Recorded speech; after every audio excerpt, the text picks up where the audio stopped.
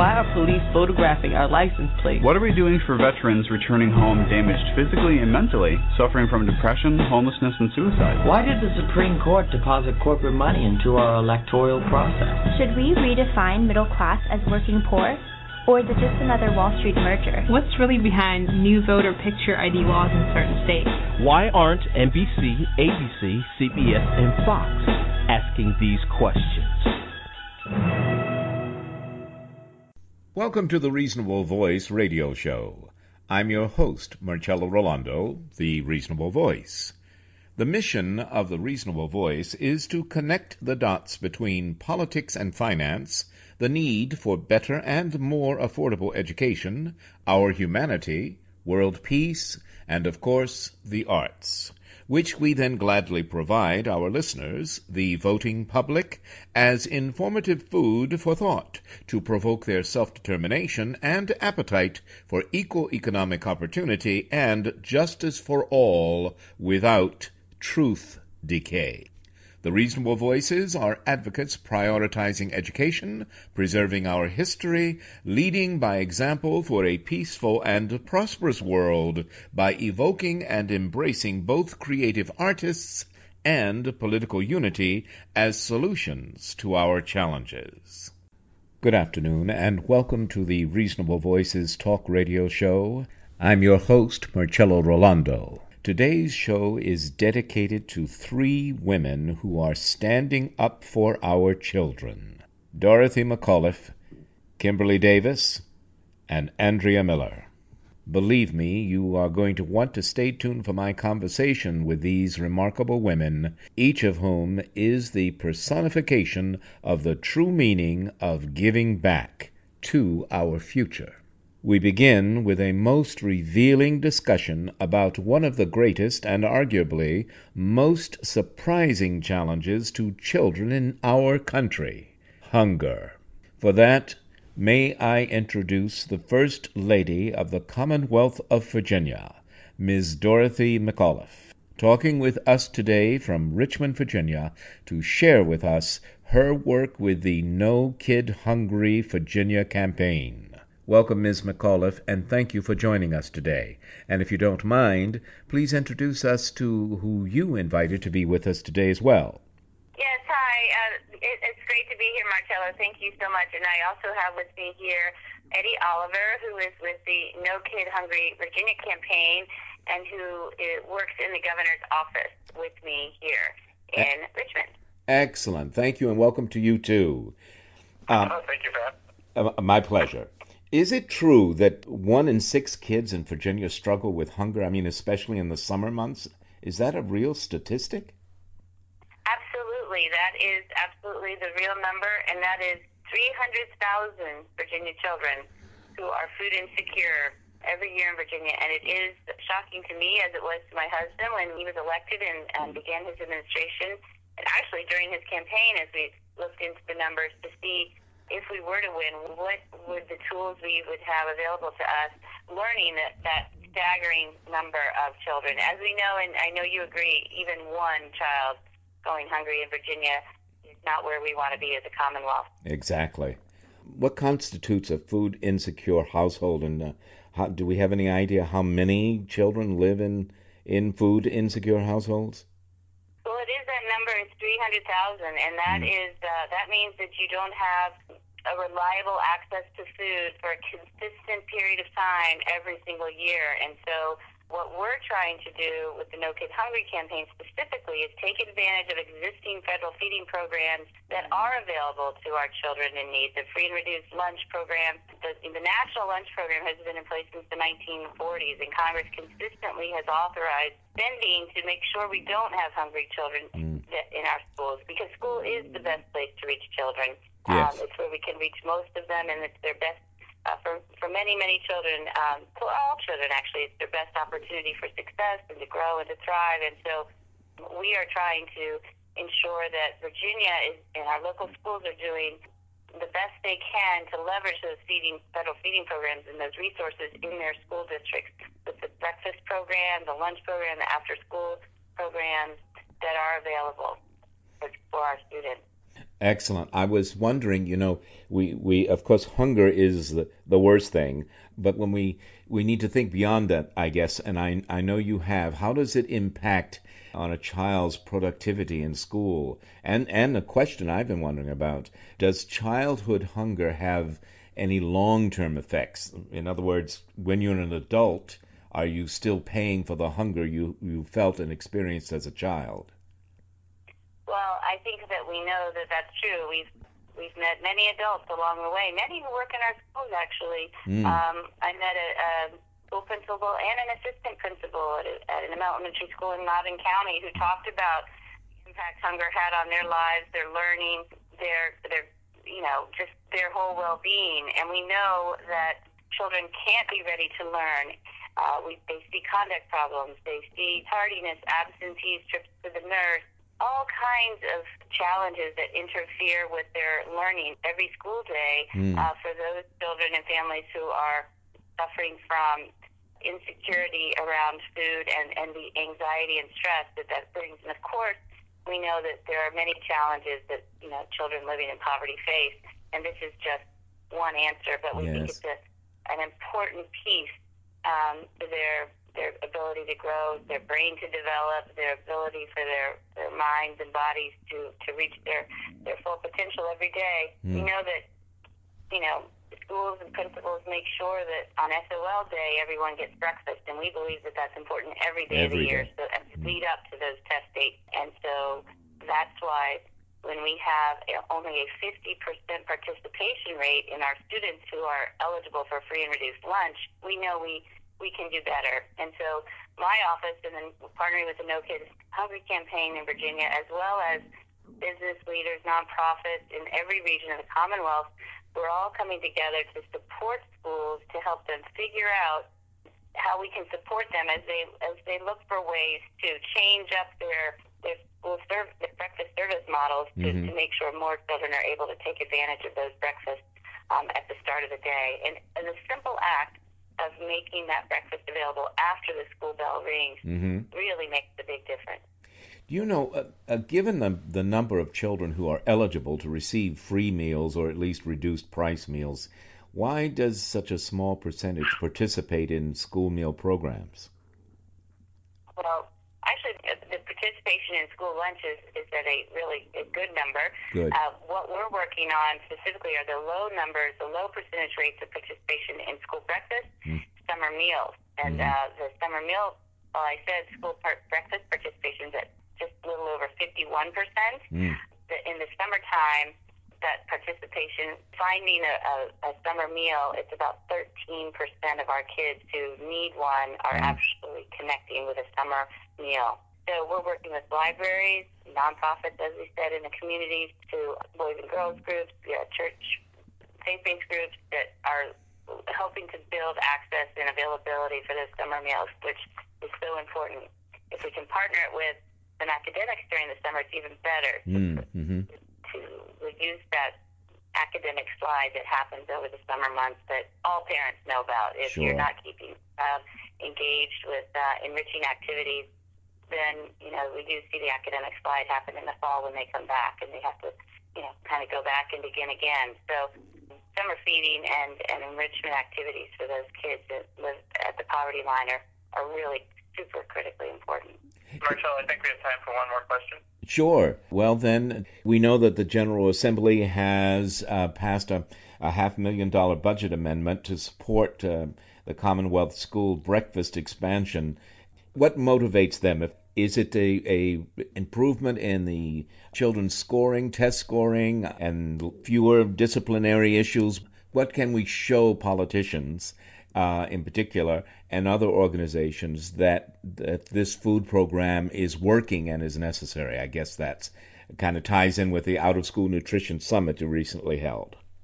That's right. Well, thank you. That's a great question. So actually, hunger and food insecurity is a very bipartisan issue. And so when we went to the General Assembly to advocate for this additional money last year, $537,000 last year that was approved in the governor's budget, working in a bipartisan way with members of the General Assembly, we were able to connect students in 206 schools and 26 divisions with helping them switch up their breakfast service model. So I talk about this breakfast after the bell. So where breakfast becomes actually part of the school day. And yes, whether it is just the idea of children being hungry in their districts, which really speaks powerfully to all our members of the General Assembly, but also looking at the data which shows that if children start the day with breakfast, 17.5 percentage points improvements in math on standardized test scores, and it decreased absentees, decreased tardiness. As I mentioned, the conduct behaviors are improved. Teachers, came to testify about how they immediately see the class settle down in a different sort of way in the mornings when they have breakfast time together. And the teacher knows that everyone is starting off with a full stomach and ready to concentrate and learn and do their best. So we really saw the General Assembly come together in a bipartisan way to support this amendment. And because there is such a need, we had to turn away through that. So that allowed for a grant application for our schools to switch up their breakfast model a little bit so they could do it after the school day. Excellent. And even though it's a federal reimbursement, we're talking about the business model of how do you serve breakfast in the classroom, purchasing those kiosks for a grab-and-go breakfast, those costs that make a big difference to schools but don't require a lot of money invested by the state, sure that more students are able to participate, because the food itself is fully reimbursed by the federal government, as I said earlier. But we did find such success and unfortunately had to turn away about 300 schools. And so this year, the governor is announcing today, in fact, his budget. It's a very exciting budget. First time in Virginia history that we have a $100 billion budget, complete budget. And within that budget, he has provided $1 million, so it increased by about $500,000 to this year to help improve access to school breakfast, to help schools absorb those costs that are involved in switching from before school to after the school day starts for the breakfast model, to really make it part of the educational day. And we know that it's a really important part of the day. It's as important, I do believe, as a mother of five, as books and laptops and all the other parts of supporting education, that we believe good nutrition, access to quality meals is as important part of the day to the learning that goes on. How can those listening help the No Kid Hungry Virginia campaign? Website, what do we do? Well, there is a website, and it is nokidhungry.org, Virginia. And, of course, that website, nokidhungry.org, Virginia, has a lot of facts, statistics, information about what's happening in Virginia around school participation in meals. And, of course, donations and resources are always welcome and needed, because it is like a ground campaign to be able to market where our summer meals are, to provide non-state funded grants as well to schools who have a high need, that don't have the budgets in many ways to make sure that the costs associated with some of the feeding programs are put into place. And then, of course, just talking to in your local school, parents talking to their teachers, their administrators about how effective, how many kids are participating, what is the need, and even in schools with incredible resources,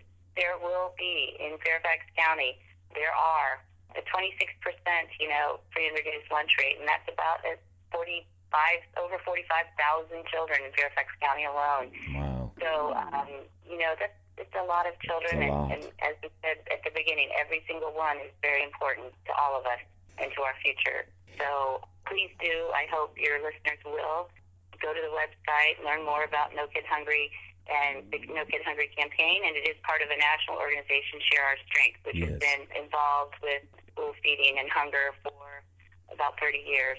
So it's a great organization, and one I'm very pleased to partner with here in Virginia. Marvelous. I wish you and the No Kid Hungry Virginia campaign all the very best, and I thank you so very much, First Lady of Virginia, Ms. Dorothy McAuliffe, for being on the show today.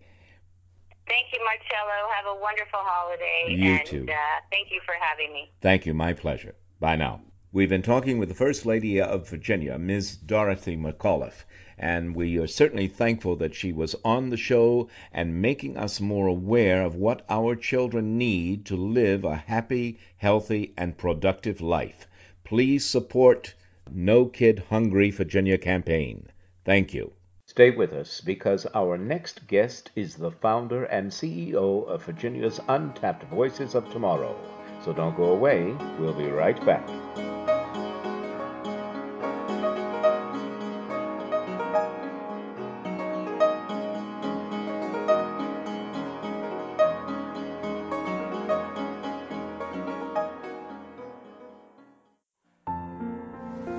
Hi, I'm Cassidy McMillan. I'm the director and writer of the documentary film Bullies and Friends.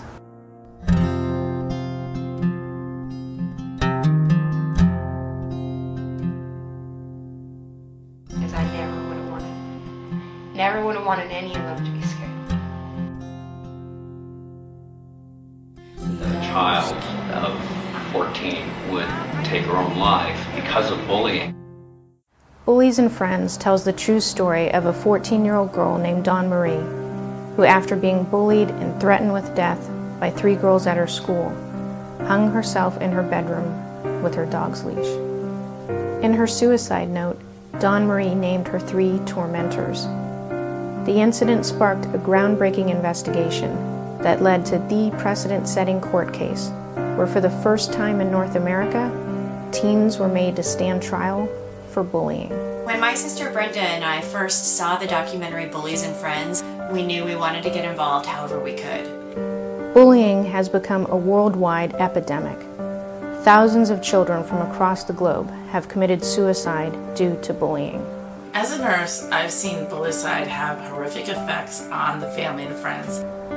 According to the Centers for Disease Control, bullying among school-aged children is a major public health problem. Over the past 10 years, the occurrence of bullying-related suicides across the globe has shown the connection between bullying and suicides. Suicide is the 3rd leading cause of death among children. Tragically, almost every other week from across the globe, another child commits suicide due to bullying. These are only several of the children who have taken their lives due to being bullied. Seth Walsh, Stephen Uri, Carlos Vigil, Rebecca Ann Sedgwick, Phoebe Prince, Carl Joseph Walker Hoover, Kelly Yeomans, Bart Pelosi, Jasmine McLean. One child is too many. We need to take action now. You can get involved by joining this film's cause of bullying and bullycide prevention. I first heard about Dawn Marie's story on the Oprah Winfrey Show. I was horrified to learn that a 14-year-old girl would feel so terrified that she felt her only escape was to take her own life. I reached out to Dawn Marie's mom, Cindy. Cindy and I both felt that telling Dawn Marie's story would help prevent another boy or girl from taking their life due to bullying. Bullies and Friends not only recounts this powerful story, but it offers solutions to bullying, to schools, parents, kids, and communities. In the film, we have interviews with the nation's top bullying experts, and an exclusive interview with the judge who presided over and handed down the precedent-setting ruling, as well as interviews with teens involved in the case, including the main teen girl brought to trial for bullying. In making Bullies and Friends, I've traveled to schools and youth organizations across North America, where I've worked with thousands of kids, hundreds of teachers, parents, educators, counselors, and other community leaders in my research on bullying and bullycides. We were really struck by how this film actually presents solutions to bullying. The film is emotional and deeply affecting. I'm hoping that Cassidy's work can save lives. Brenda and I set up a special film screening of Bullies and Friends that was just for parents, teachers, and kids so that they could all talk about the film afterwards. Bullies and Friends opened the dialogue on bullying and bullying prevention. The kids and their parents at our film festival screening really wanted to show it at their school. We can really relate to how much Cassidy has sacrificed as a filmmaker to make this project happen. This film can help so many kids, and it's already making a huge difference. At some of the screenings at schools, students have come up to us afterward and said that prior to seeing the film, they were this close to committing suicide due to bullying they were experiencing, but said that after they saw this film, they knew that someone cared, they saw the devastation their death would cause, and now said that they would seek help instead.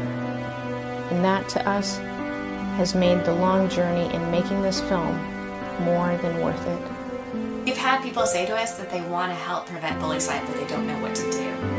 Helping this film raise money and get out into the world is how you can help. The film has been met with tremendous positive response from schools, organizations, and events throughout North America where we've screened early versions of the film. We went ahead and held preview screenings due to audience demand from schools. This film has achieved distribution with a global distribution company. The company is patiently standing by, waiting for the film, but we must meet all the funding requirements. Know that you will be involved with a film with an important cause already slated for worldwide release. This campaign's funding is needed for all the pre-distribution requirements to get this film released across the globe. Costs include multi-platforms of distribution, closed captioning, sound mixing, and the many other production costs. Only a small percentage of independent films get selected by a distributor for worldwide release. We're very proud that Bullies and Friends was able to achieve this amazing accomplishment. This is an all-or-nothing campaign. If we don't raise the total funds needed, this bullying prevention film cannot be released to the schools, parents, kids, and communities across the globe. This film is a grassroots movement that is helping kids and communities. Any amount you contribute is huge to us. Every dollar helps in this campaign to help us prevent bullying and bullycides. We're asking you to go donate today. We have great perks, including being among the first to receive the DVD when the film is released. Be listed in the film's credits special thanks section, which means you will be listed on the film's IMDb page, and the exclusive opportunity to be listed as an associate producer or co-executive producer of this important film. We're also including a needed stretch campaign to fund the film's bullying prevention outreach tour. We need you to share this campaign and its cause with your family, amongst your friends, and anyone you know who's been affected by bullying. Through email, through social networks. If you have any friends in the press and media, please let them know about Bullies and Friends and how helping this film get made can help kids all around the world. We thank you very much. Thank you. Welcome back to the Reasonable Voices Talk Radio Show. My second guest today is Kimberly Davis. And Kimberly Davis is the CEO and founder of Untapped Voices. Good afternoon, Kimberly. How are you? I'm good, and yourself? I am good, too. And I'm very pleased to have you join us in the second half of the segment. And I know you've written a new book, Mama's Pearl, and how that sort of plays into or is a product of, I guess it's a two-way street between Untapped Voices and Mama's Pearl. They give to each other and create each other and grow and learn from each other. But tell us what you're doing for whom you're doing it, and how Mama's Pearl and your daughter and poetry and all that fits. Okay. I started out Untapped Voices because I wanted to give back to the inner city kids. Mm-hmm. And what we do is we take and meet on Fridays for 1 hour with inner city kids that have stories that they just need an outlet. They need a way to get them told. Sometimes it's through poetry, through dance, or through writing books. And so what we do is we meet, and I bring in outside people. One of the people that I bring is my daughter. She does a lot of open mic shows, and she competes a lot with her poetry. So she comes in, and she works with some of the poets, the young poets, I'll say. They're the future, so we'll say the young poets. Okay. And then she helps them tune in their skills by, examples. She'll take them. Sometimes we can get permission from the parents to take them over to some of the open mics, and they can just watch her perform or watch her compete. And so that has really been really good for us. And then when we have the ones that's not the poets, but the ones that like to write. You know, they have stories, and so we work with them. And what we do is we help them to get their book put in writing, and we get it copyrighted, and then we show them how to get it edited and get it, book form. We walk them through this process so they can see the end result. Gotcha. When you're talking about, we can write this book, and kids, that's not enough to hold their attention. Uh-huh. You have to deal hands with them, okay, let's just sit down and let's do an outline of what we're going to talk about. Mm-hmm. And then once we get that outline done, we start doing it. And so once they start seeing it materialize, it's just a real happy feeling for the kids, and most of all, it's a happy feeling for me because I'm able to help them. So you are, and again, if I can read into this, untapped voices. You are untapping the voices that are often not heard. You are releasing them, giving them a voice. Exactly. And you do this. You do this through poetry and other writing and dance and comedy. We do a lot. And it isn't just inner city youth, but you help ex-offenders and juveniles as well, yes? I work with ex-offenders and I work with juveniles. A lot of the ex-offenders have stories that they, want to get told, so we write books. And then some of them, we just help coaching them and showing them how to present themselves on interviews to get jobs. I do believe in second chances, and sometimes we run into people that don't believe in that because they've not had success with it because they have not been taught how to present themselves. And in particular in the Commonwealth of Virginia, this is slightly off, but not really. Do you ever get involved in helping ex-offenders who committed nonviolent felonies?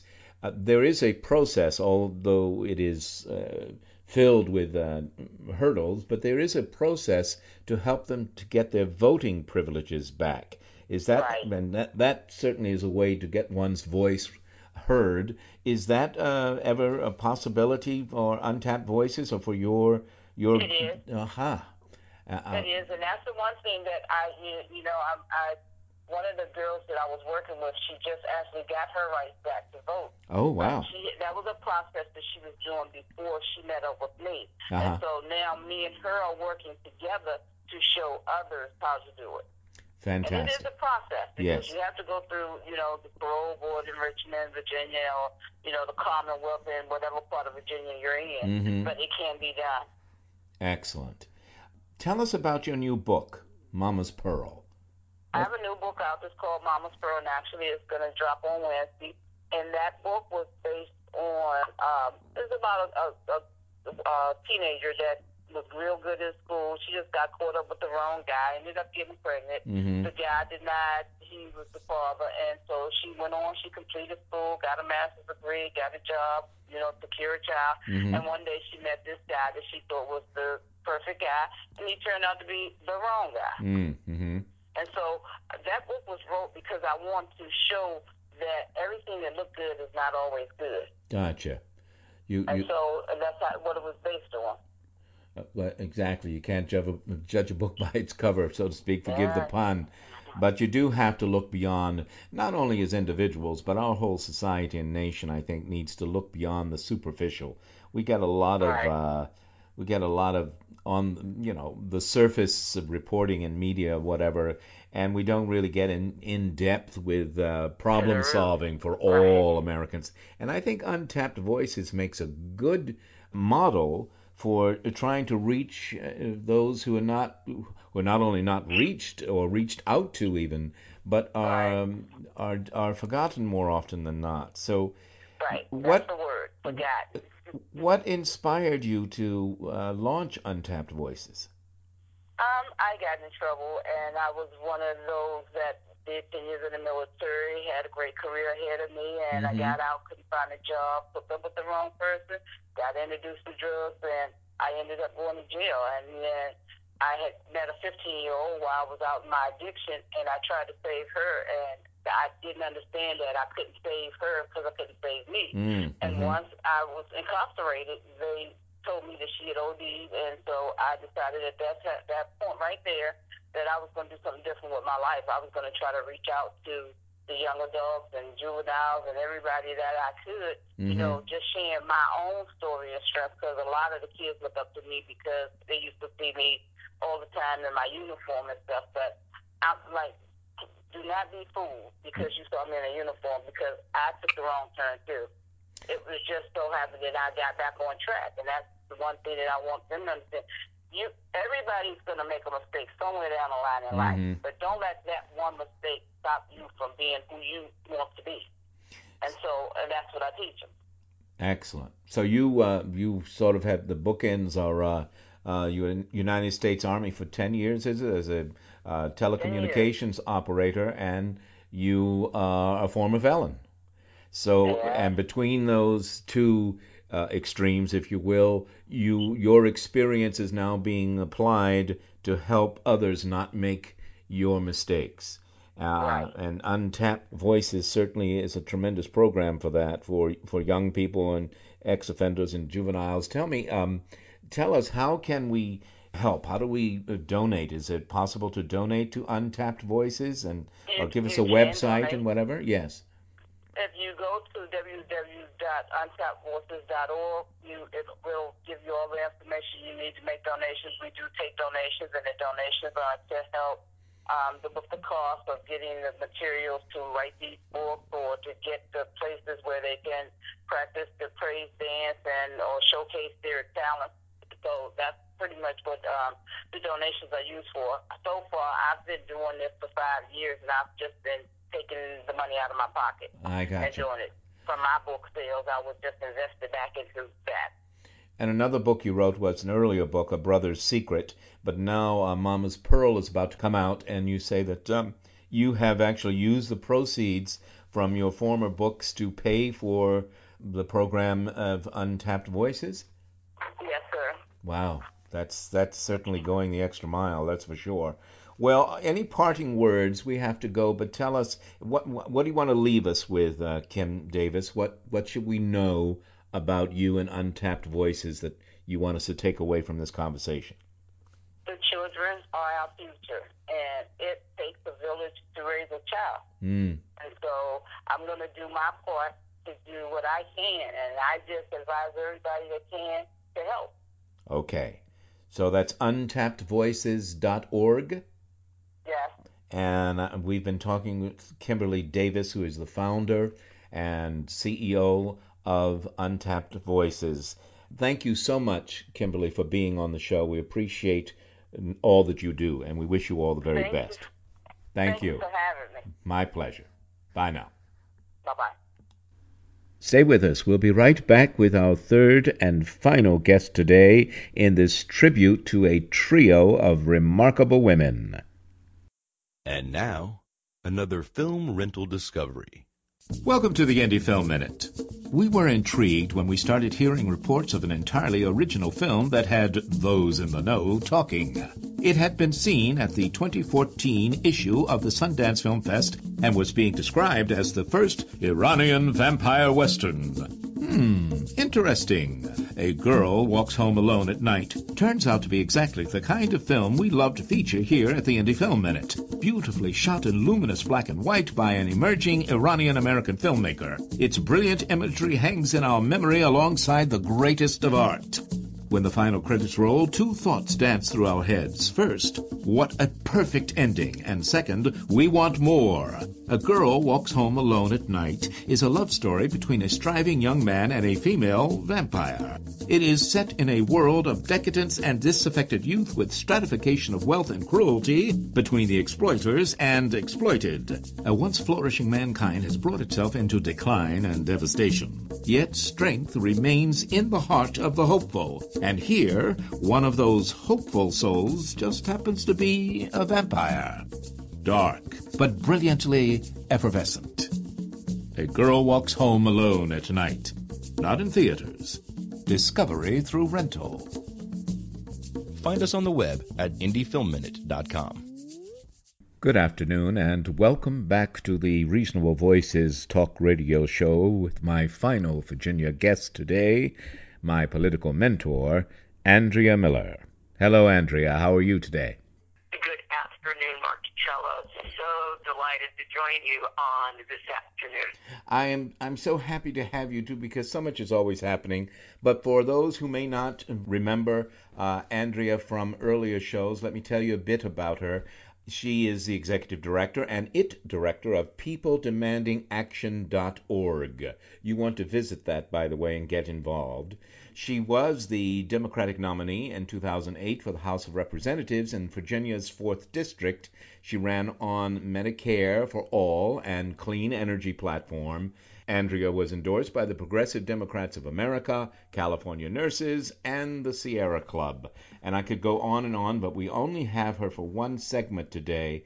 So the reason I asked Andrea to join us today, we're all very excited all over social media and America that there's been a climate change Paris Accord. And I would love, as a person with a half full glass, I want to be optimistic about this, but first of all, it's not a treaty. It's not agreed upon yet. But at least we got a lot of the leaders of the world in one room to acknowledge, intellectually at least, that there is such a thing as climate change, global warming, and whether or not mankind caused it is not the issue. The point is, it's having its effect on our children. And mankind has to do something about it. Exactly. So, Andrea, I'd like to know what you think of this new climate change international, if you will, accord, but also, if you can in your answer, if there is a bridge, in your opinion, can you tell us what the bridge is, the connecting bridge between an international climate change accord and the infamous, if you will, trade deal TPP? Oh, wow, that's a big order. Yes. First things first, the agreement in Paris, there are 196 countries involved, and it is a combination of course, the countries that we know as the superpowers, as well as developing nations. And what was good about this particular agreement is many of our developing nations are what I would call water or island nations, meaning half to maybe more than half of their land mass is surrounded by either an ocean or a sea. So as the global ice caps or the Arctic ice caps melt and sea levels rise, these nations are exceedingly vulnerable to sea rise. And they could be facing near, if not total, extinction. So their requirement was very, very, very aggressive. And that is that we must not allow the temperature of the Earth to go beyond or above 1.5 Celsius or 2.7 degrees Fahrenheit from basically where we are. Because in the event that we get warmer than that, it's a disaster for these nations. Well, and were these smaller nations represented in the Paris Accord? I mean, were delegates there? Yes, they were. Yes. Yes, they were. So not only were our smaller island nations, the Marshall Islands, and many others represented, and the African nations were there. Yes. The indigenous nations, because some of these island nations are basically still indigenous people. And so the Indigenous Environmental Network, which is mainly U.S.-based, they were also an parent. So you had really an historic gathering of people in Paris. It wasn't just our typical, only the superpowered showed up. And that's what I thought you said, but I wanted to clarify. I thought it was quite an international. I think perhaps as a first step, the greatest thing about it is that so many different nations and peoples and cultures were represented. But I just wanted to clarify. I thought that's what you had said. Now, on the downside, when we talked about who was represented, Big Oil also had their big seat in the conference as well. So it's not as though our big climate polluters weren't there. They were there. So everybody was there. The big, the small, the good, the bad, and the ugly. Yes. So oil companies. And the ugly. Yeah, exactly. So the oil companies were, of course, there to. Well, I don't want to put words in your mouth or theirs, but it would seem to me they've known. Certainly, we know Exxon knew. They've known for some time that they were negatively impacting on the planet, on our air. They've known since the 70s. They've known for decades. This is not news to them. You know, there was an old movie. It wasn't particularly made well, but its message was important, and its stars were phenomenal. That's George C. Scott and Marlon Brando, no less. And it's called The Formula. And this was made back in, I would say the early 80s. But I've seen it, and it was about this very point, that the oil and corporatism, long before that word was coined, were destroying the environment, and they knew it, and yet they were making deals until, I think the movie implies, until they were able to acquire newer, greener forms of energy. Well, one of the things that is happening, unfortunately, is big oil and the big energy companies are doing exactly that. So that it becomes all about power and control. Yes. So they want to control the green energy sources so that it is at a time of their choosing that we make the transition, as opposed to a time of our choosing. From Dominion Power purchased the wind leases off the Virginia coast. And they are now the predominant owner of all those wind leases. It's like Nestle trying to privatize. It is not a quote green energy organization. It is Dominion Power. So that means that we don't really see the development of substantial forms of wind energy until Dominion decides that it suits their interest.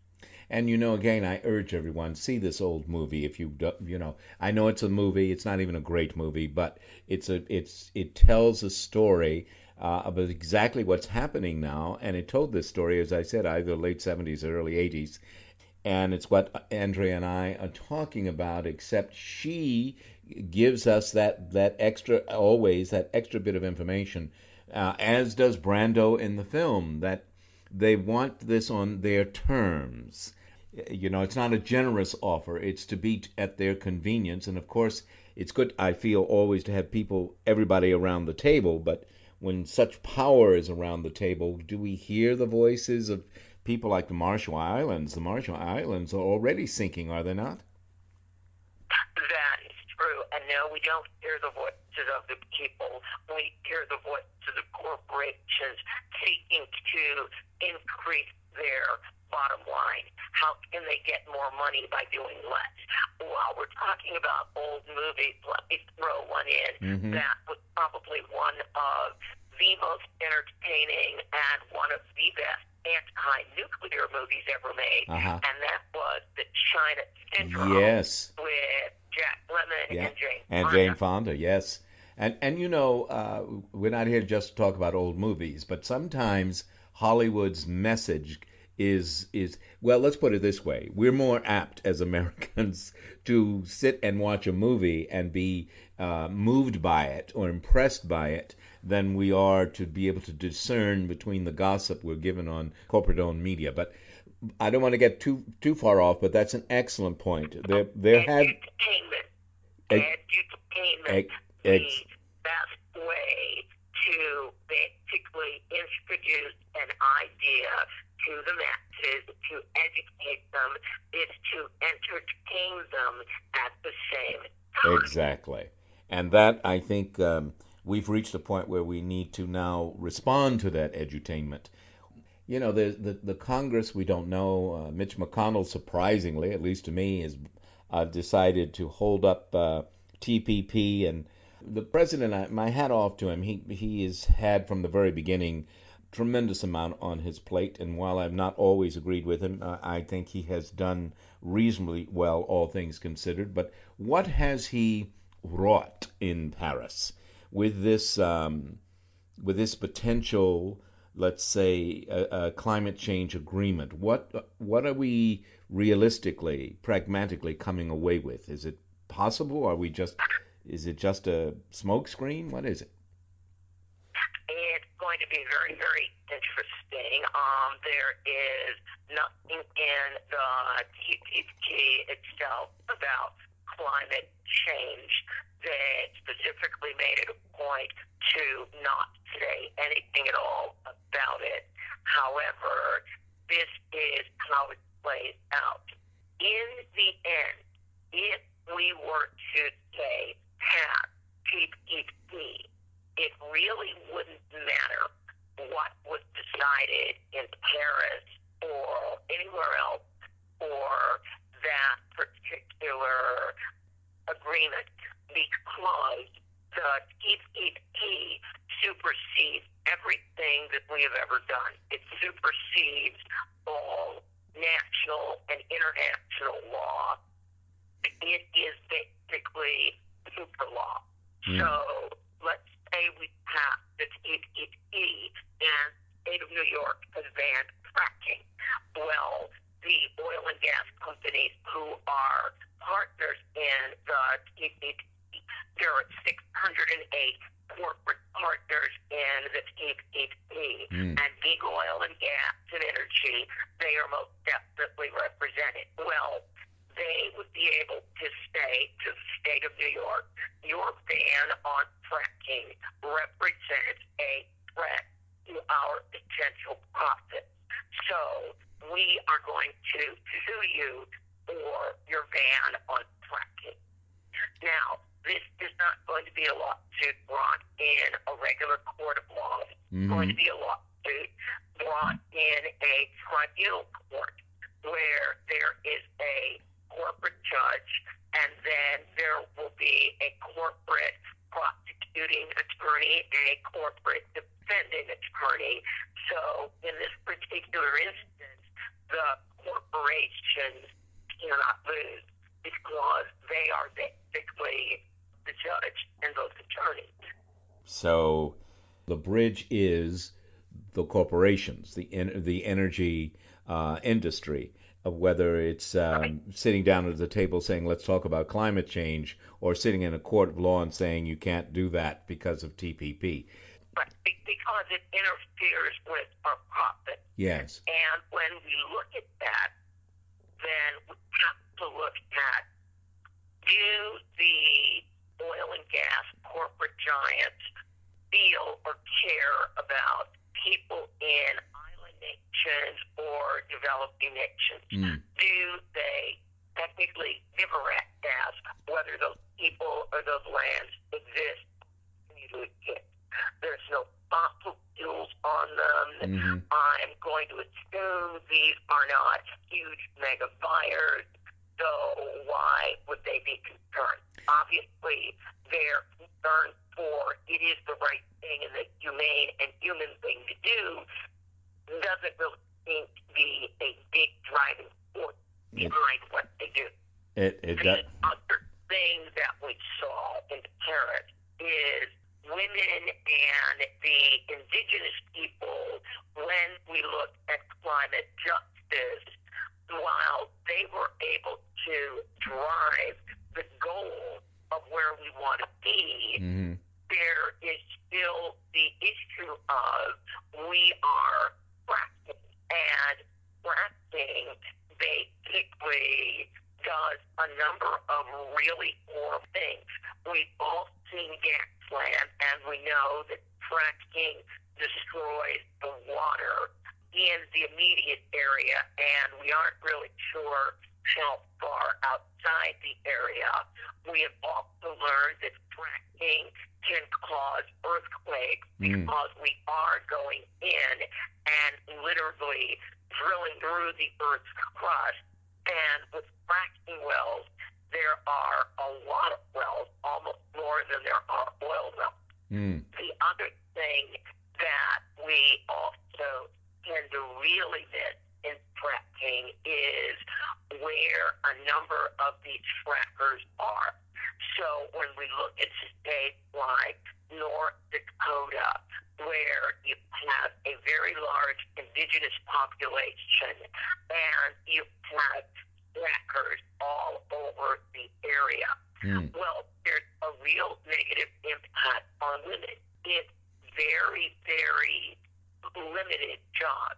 And as I was reading on an NPR interview, the fracking wells in North Dakota did create 11,000 jobs. However, 10,000 people moved in from out of state. So that meant that local people only got about 1,000 jobs.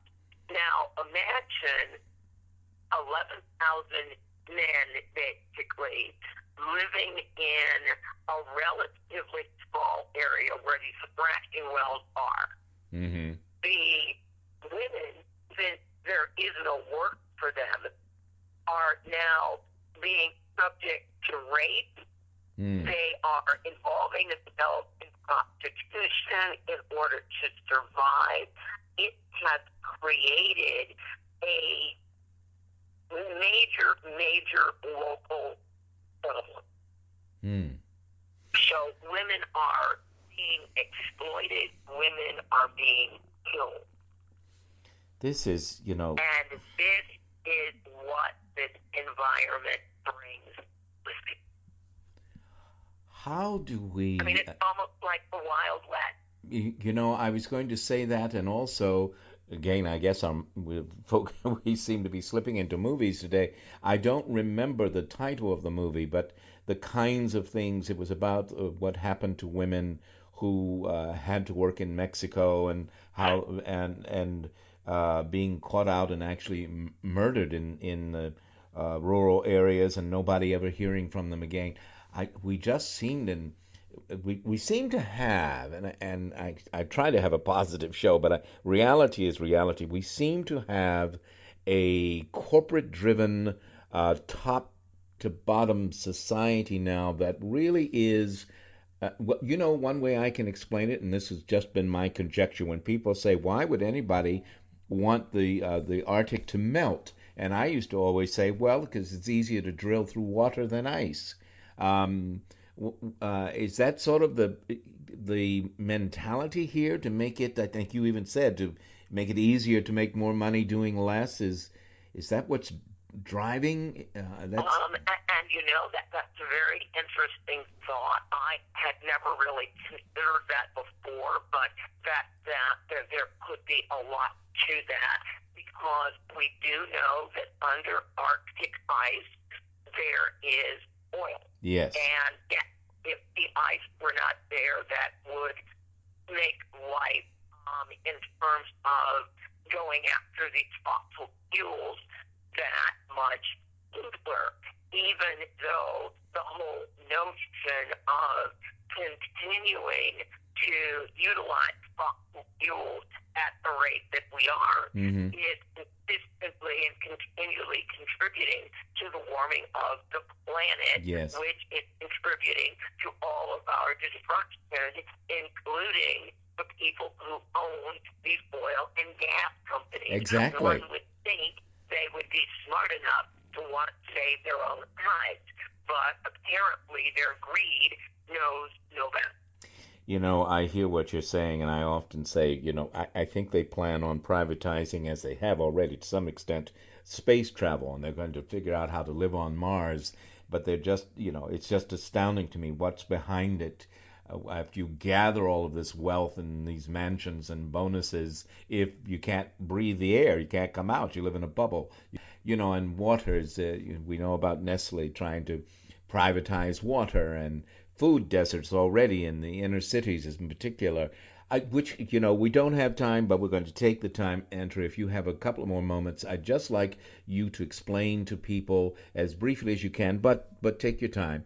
Climate justice, you've mentioned that earlier, and the injustice of climate change falls on where plants are built and how they affect local economies. Now, I know you spoke of that for North Dakota, but give us some other examples of how climate change brings with it climate injustice.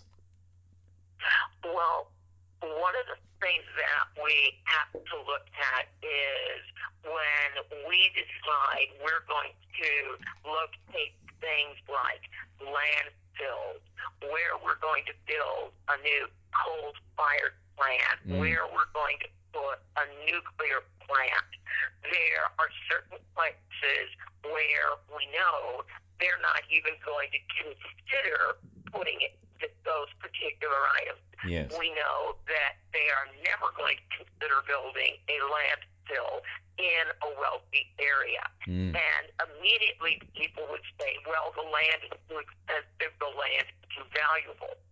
So what they're going to do is they're going to look for land where you have a very disempowered population.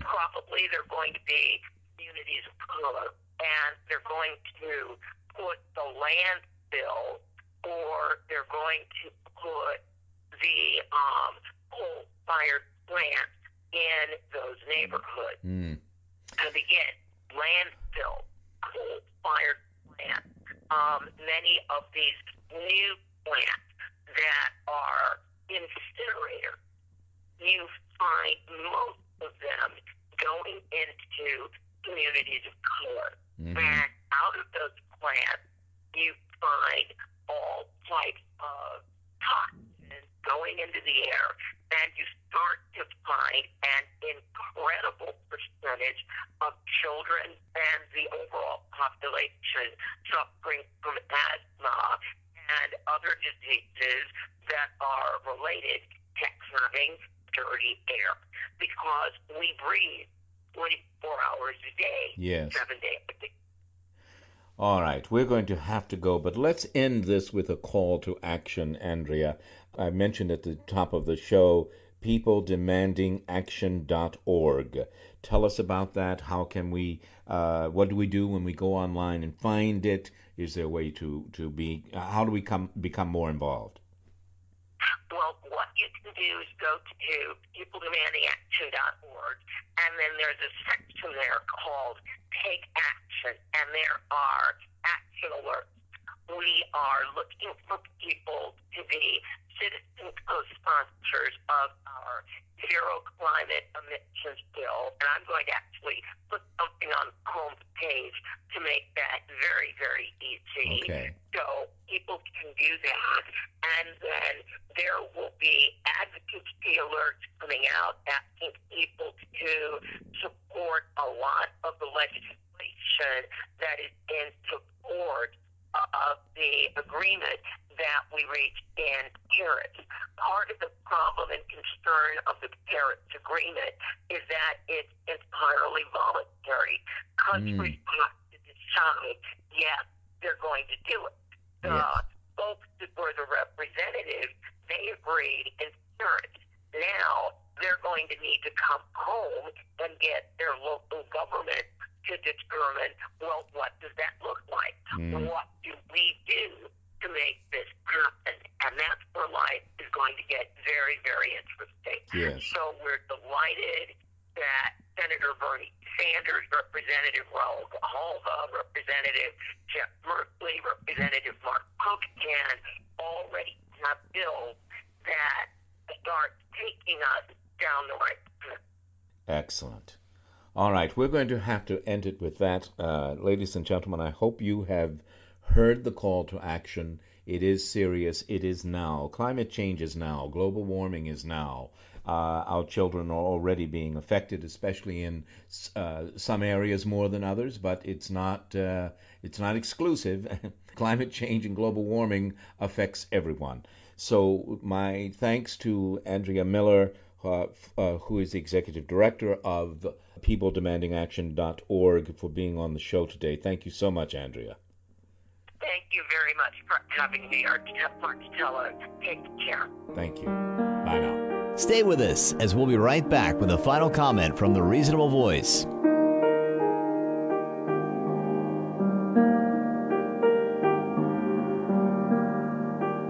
Remembering when time was of no consequence. I'm 30 years old today, and I wonder if my wish will come true now that she's gone. When I was 3, my mother told me my father's heart had stopped working and we couldn't go back to our home to live for a while. When I was 6, my mother met a man I liked a lot. I even offered to pay her $5 if she would marry him. No matter how tired he was on a Saturday morning, he would get up early and color with me.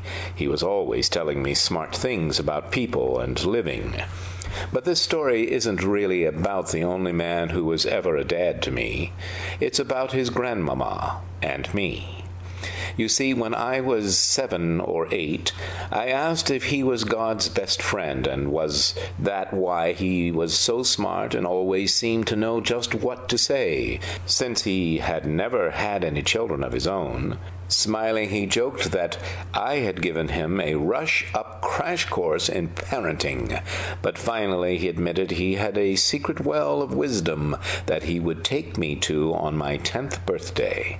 Nothing I could do would ever make him give me a 9th birthday hint or make my 10th birthday arrive a year or two earlier.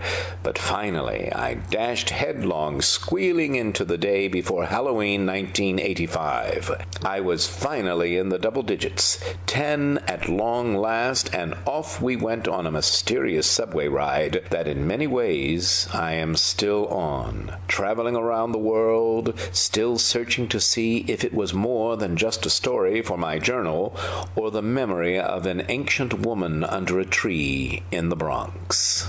Her house was simple, but an extremely large flowing breeze of paintings, mirrors, sculptures, Brahms and Mahler, windows and bellowing shears, and squirrels, white ones, everywhere. When we arrived at the back veranda, all of Riverdale lay before us like a painting Monet had hidden away for special admirers, and there in the midst of it sat the well of wisdom. He told me she was 90. At 10, I couldn't possibly imagine anyone over 50 years old. Even my grandparents were in their 60s, and it seemed to me they could hardly see or hear. As we got closer and closer to the chair under the tree, I put my hand in his. I admit I was a little afraid of Norman's mom from Psycho suddenly turning in her basement chair to greet us. But she didn't. Maybe she's deaf, I thought, making my heart pound even more. Then suddenly the wind sang through the branches above us, and the sound of a voice from the chair filled in the harmony. Without the slightest glance in our direction, she whispered, "What a lovely great-granddaughter you will be when you're 30. He stopped walking and allowed my hand to slip from his, as if the last few steps were a test of courage I had to manage on my own. I was none the less drawn to her, unaware of anything but the wind in her long gray hair and in the tree limbs above us. Just before I stepped around in front of her, she whispered, My, but you are tall for 10. Seeing her face come into view ever so slowly with each tiny step I made, more hesitantly now, I was overcome. Although she was the oldest human being I had ever seen in my life, her smile, dancing eyes, flowing hair, and then gentle touch made me feel instantly, this is what I want to be like when I grow up. I mean, after I get old, really old. Every move of her hands or glance of her eyes was as much poetry as a spring sunset and as refreshing as the first sounds of fall. I finally managed to stop staring and squeeze out, "Hello, my name is..." She joined in as we whispered my name in gentle chorus. Instantly I knew this would be unlike any other birthday. I looked away for a moment, not certain what to say next, but all I saw was white squirrels dancing about. He had disappeared into the house, I suppose. She brought me back with, "So here we are, two birthday girls." It was her 90th and my 10th, and still I had no idea how connected we would be for the rest of my life. "Shall we dance to celebrate our new year of life together?" she teased. My silent reaction seemed to delight her, for after she laughed ever so softly, she proclaimed, "Oh yes, I can still dance whenever I want." Then gently tapping her right temple, she added, "Right here." There were many beautiful stories on every birthday visit for the next 9 years, and then she was 100 and I 20. It was the last birthday we spent together, and the memories of it propel me still, always forward, searching for her secret place, and always inward, to all the love and humanity with which she knitted my heart and mind and soul together as forever united with her own. "Happy 100th, I beamed, arriving at her chair under the tree. "It will be now," she said, smiling warmer than ever. Then announcing that today is a most special birthday for you, my dear. So special because now I can give you a gift I have been saving for you since October 30th, 1975. Even at 20, I couldn't help but tingle in anticipation, as was all too obvious to the lady who had become, in more ways than I was capable of imagining then, my great-grandmamma.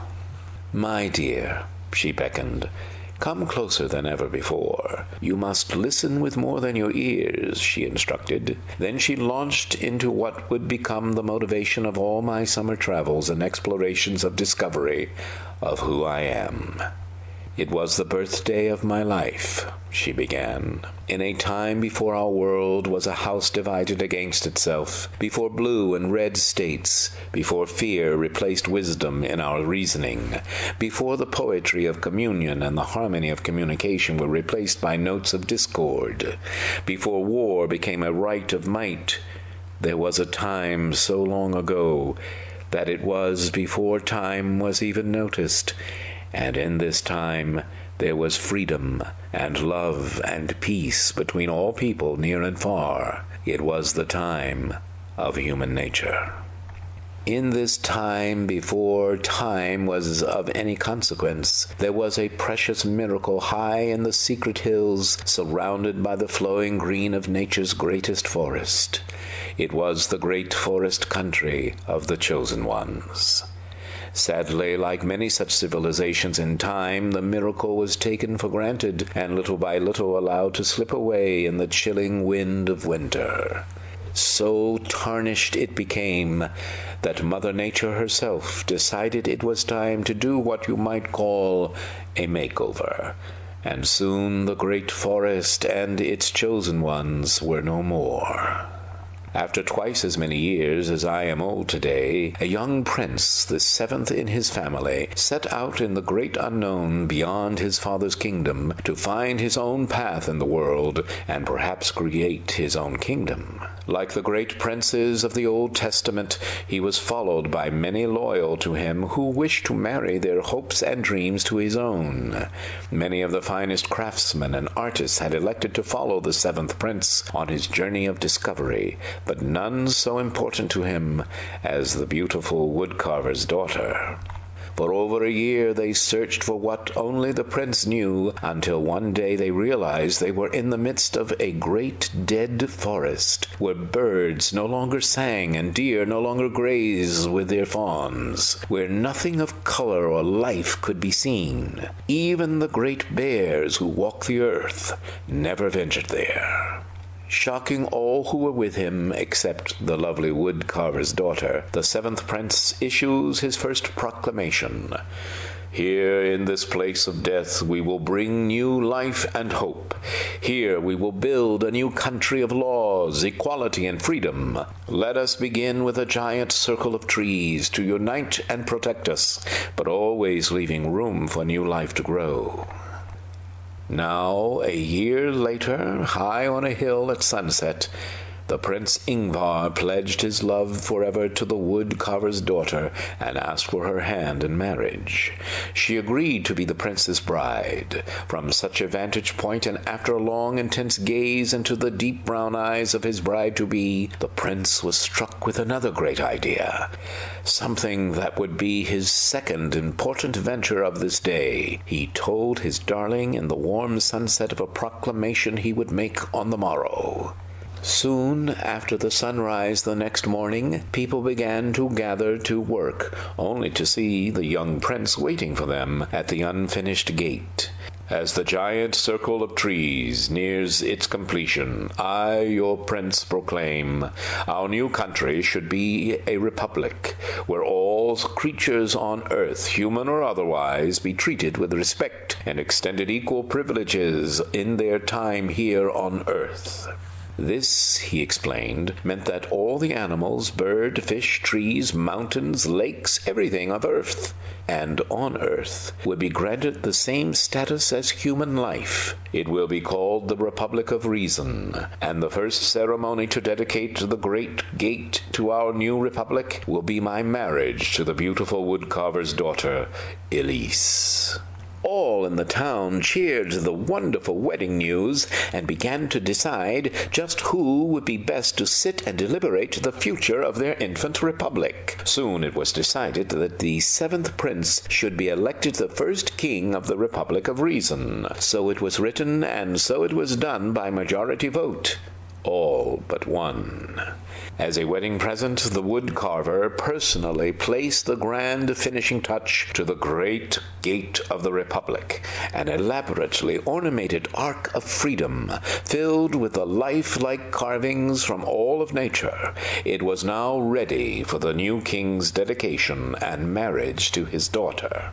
And so, with the beginning of so many dreams and memories of love, joy, freedom, and harmony with each other and all of nature, as the natural cycle of birth and departure continued, it finally came to pass that the needs of the citizens outgrew the grand 100-year-old wooden gate to the Republic, or so the new government said, especially the head of tourism and real estate development, the descendant, by the way, of the only vote against the original king.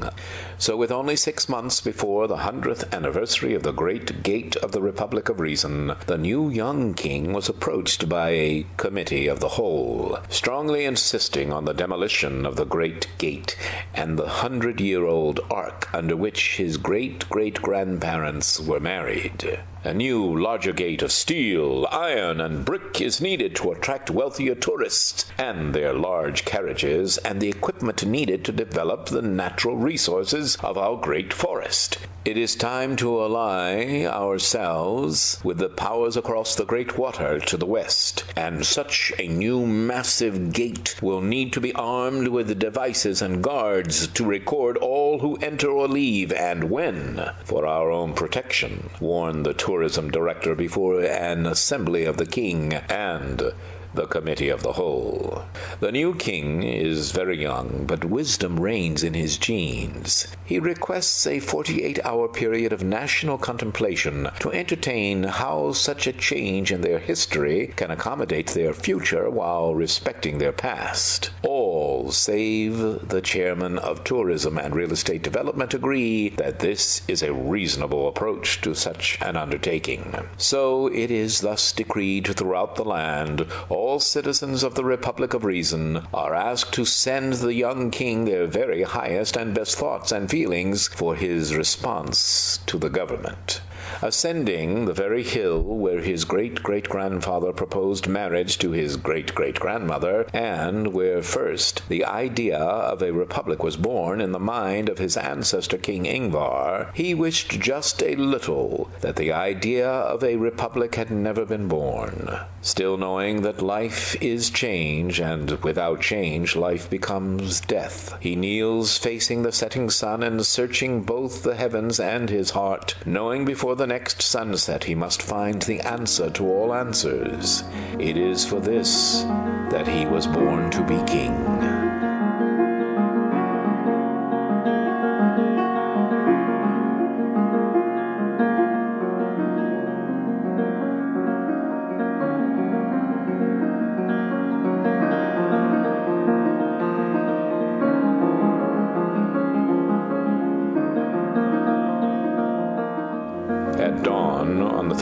The young king descends the special hill top of his ancestors and is greeted by thousands of citizens of reason who anxiously await his answer to the government proposal. All wonder if he can convince the committee of the whole of any alternative plan. Finally, when all are silent, the young king speaks with the clarity and wisdom of his forefathers. Our ancient great gate will not be demolished, for its significance to our history as a people can never be replaced. It shall stand always as a reminder of the strength and faith of those who saw life where there was only death, and who long before us provided a place on this planet just for us. When the Director of Tourism and Real Estate Development stepped forward to protest, the young king with a raised hand continued, "We will seal the great gate for all time and preserve it as it has served us for 100 years. And simultaneously, we will build an even larger modern gate on the opposite side of our encircled republic. This new gate on our northern border will welcome in our ever-increasing growth, development, and future citizens with great celebration."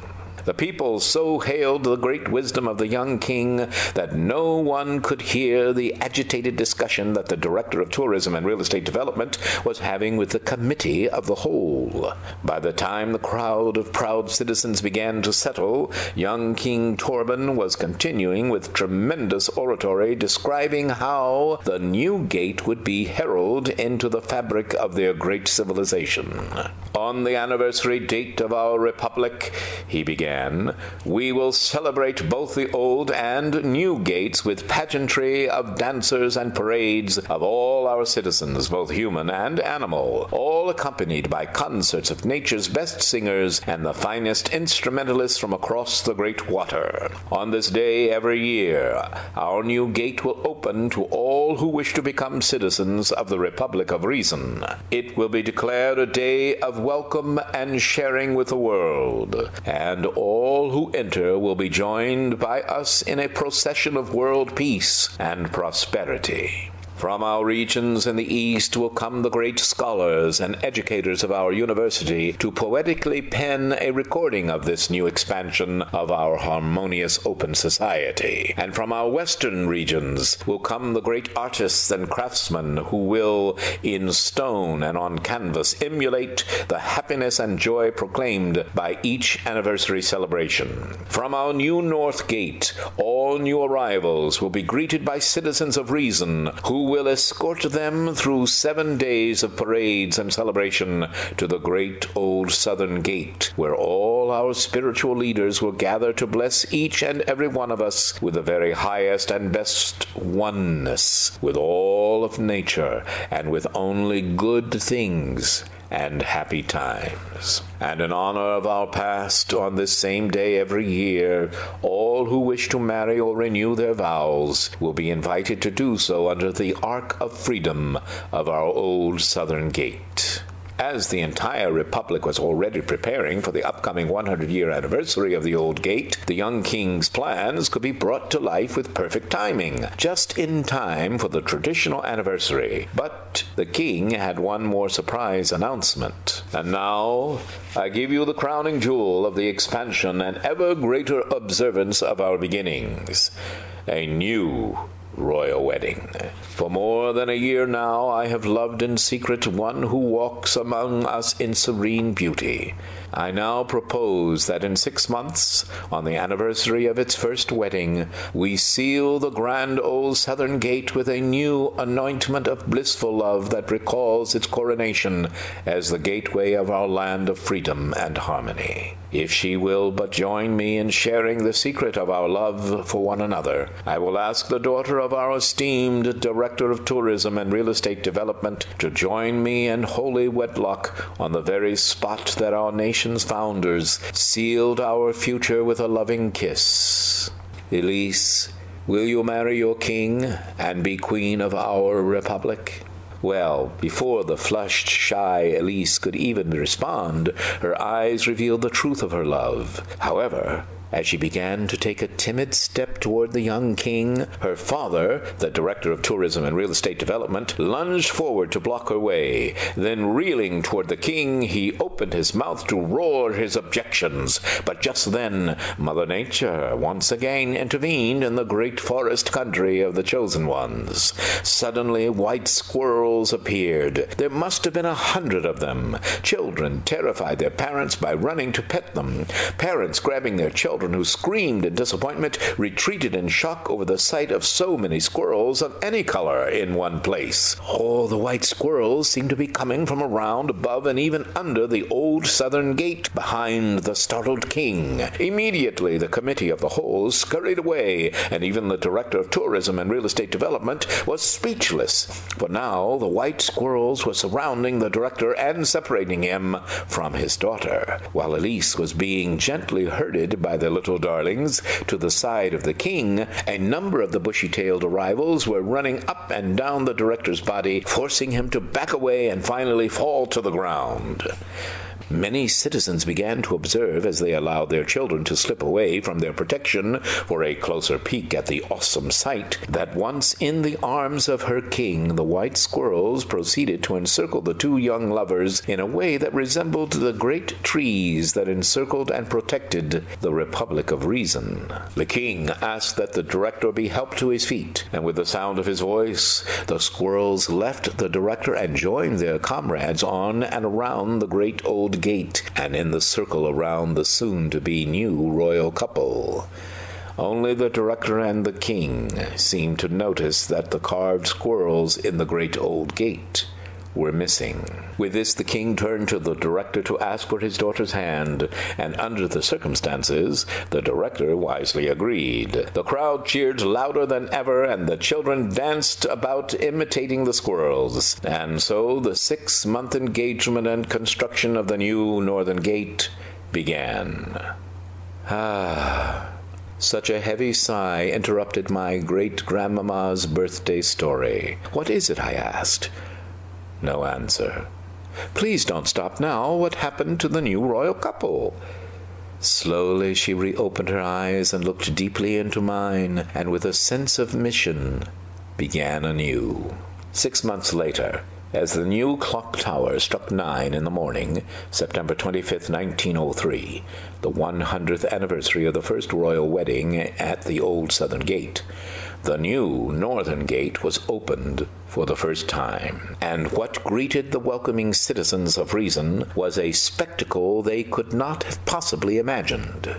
The throng of the multitude of people and animals waiting to enter was staggering, just in sheer numbers, but when the king signaled the trumpeters atop the gigantic new shiny steel doors, and they answered his royal gesture with ear-rattling blasts from their trumpets, the Republic of Reason received a friendly invasion of a world of naturalists, travelers, adventurers, real estate developers, hunters, dignitaries, oil men, and, of course, curious tourists. They came on horseback, camelback, in huge carriages, several on elephants from India, and then great automobiles with bearded drivers. The huge wave of arrivals were directed and escorted by selected citizens of Reason on the epic parade along Concert Way toward the old southern gate 10 miles away, with circus entertainers leading the tumultuous gathering.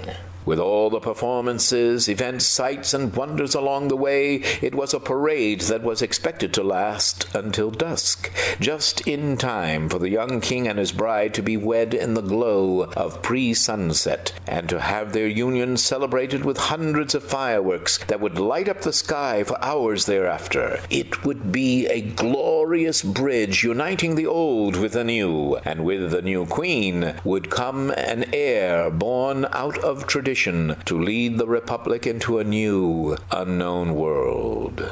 But I'm getting ahead of myself, great-grandmama confessed, for just as the king had decided he would proceed ahead of the throng to review final wedding preparations with his attendants, the trumpeters split the air again with a musical fanfare fit for a king, and rightly so. For as the king turned to see what had caused such a musical proclamation without his ordering it, in rode King Edward VII of England, in an enormous carriage bedecked with more jewels than the entire royal treasury of reason could boast, pulled by 8 magnificent horses of obvious superior breeding. The king of reason was of course honored and pleased, but most surprised. Yet this moment passed quickly, as shortly behind the king of England, the young king thought he recognized a man on horseback. The familiar-looking presence became ever more so with each step of his anxious steed, straining against his mighty hold on its reins.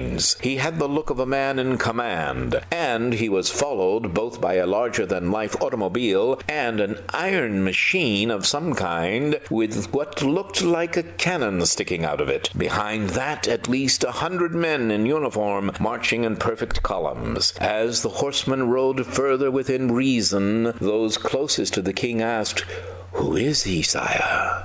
The king, although young in years, spent much of his time reading about the outside world, especially of the great powers across the great water, which he now knew was called the Atlantic Ocean. Seeing the monocle convinced him, and he whispered to his attendants, "It is the American President, Theodore Roosevelt, a man who loves and respects nature and the wild as much as we revere it. He is most welcome in our republic." All began to cheer as the American leader dismounted to pay his respect to the king, and then gestured and offered to the king to ride with him in his splendid automobile. With one condition, the young but wise king responded. "Yes, your majesty. What else may I offer?" asked the president. "That your rolling box with the cannon remain outside the walls of my kingdom." With a loud, boisterous laugh and through a grin a mile wide, President Roosevelt shouted, "Bully!" And so it was ordered. What a day this had become, the young king thought as he rode with the great leader from across the ocean, and how wonderful it would be to have his wedding be the seal of so great a marriage of past and future. Later, after the vows were mutually promised, the loving kiss completed, and the fireworks streaking across the heavens, the king spoke to his people and all their guests of peace, freedom, and love for all here present, both seen and unseen, happily ending with, "Now on to the great wedding feast." As the royal carriage transported the new queen and her king and husband to the royal feast, she asked, "What do you know of this American president, my king?" "I know his love for trees, mountains, lakes, and free open territory equals our own.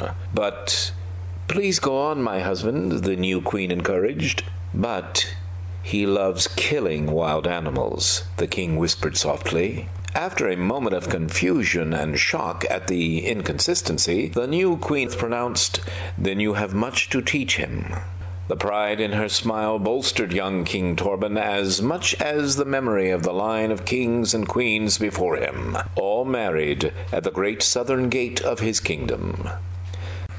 The next 7 days of celebration went by all too quickly, as time was now of some consequence, and little by little all of the heads of state, dignitaries, and most of the visitors had departed.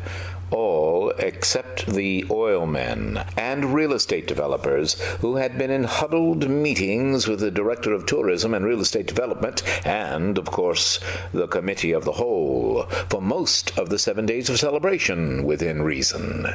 Time, they said, was of the essence. Although King Torben and Queen Elise knew it was inevitable that her father and the Committee of the Whole would insist on more and more changes in the Republic of Reason, for now they were lost in their love for each other and their desire to continue the line of royalty with an heir. It proved to be quite a challenge with two bitter disappointments, but finally on October 30th, 1905, an heir was born to the King and Queen of the Republic of Reason. But it was a girl, beautiful and loved truly, but a girl nonetheless. Never in 100 years had there not been a king of the Republic. The Queen was worried about the future of her child, but King Torben reminded her that this was the great period of change for the Republic, a time of rediscovering and redefining itself to an ever wider and expanding world beyond its great circle of trees. So, as both proud father and wise leader, King Torben announced that his daughter would be named after the most courageous woman he knew, his wife, and recognized for now as a rightful heir to his throne. The people of Reason loved their king and his traditions, and with their cheers and prayers they were delighted to love their new princess as they did her mother, Queen Elise II. None, however, were as delighted as the Director of Tourism and Real Estate Development. The great lady in the chair under the tree stopped her story now and bade me go home and write down all I could remember of it, for the writing and rereading of it will keep me alive and will lead you to your own discoveries. With that she gave me a sealed envelope, adding that you will know the right time to open it, but not today. And then our last birthday visit was over.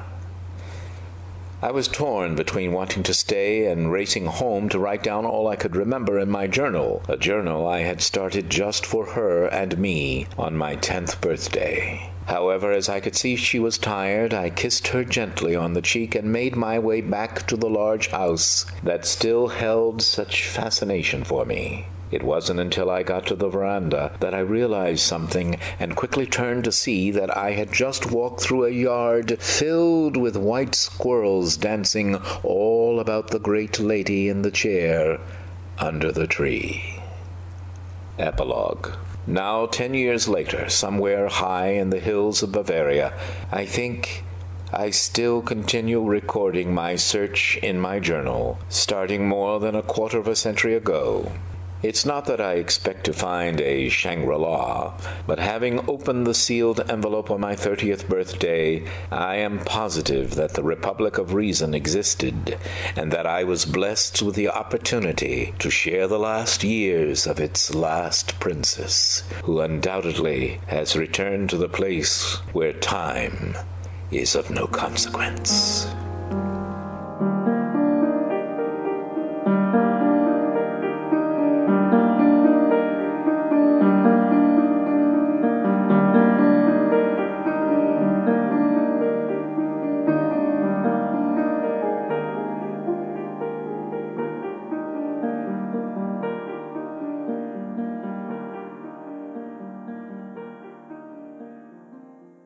Thank you for continuing to listen to, support, and share the Reasonable Voice Blog Talk Radio with family and friends, especially online. We enjoy hearing from you, and in response, yes, we are now accepting new company and business advertisers and welcoming organizations seeking to be one of our sponsors. So please do continue to email us at thereasonablevoice@gmail.com. However, if you prefer to simply make a donation, your donations are greatly appreciated and can be made through PayPal by clicking on the donate button found at the top of the homepage of thereasonablevoice.com website. Thank you for joining us today to make every day as reasonable as possible. We hope you will download and share our downloadable podcasts. I'm Marcello Rolando, the Reasonable Voice, hoping you will become one of the reasonable voices heard round the world.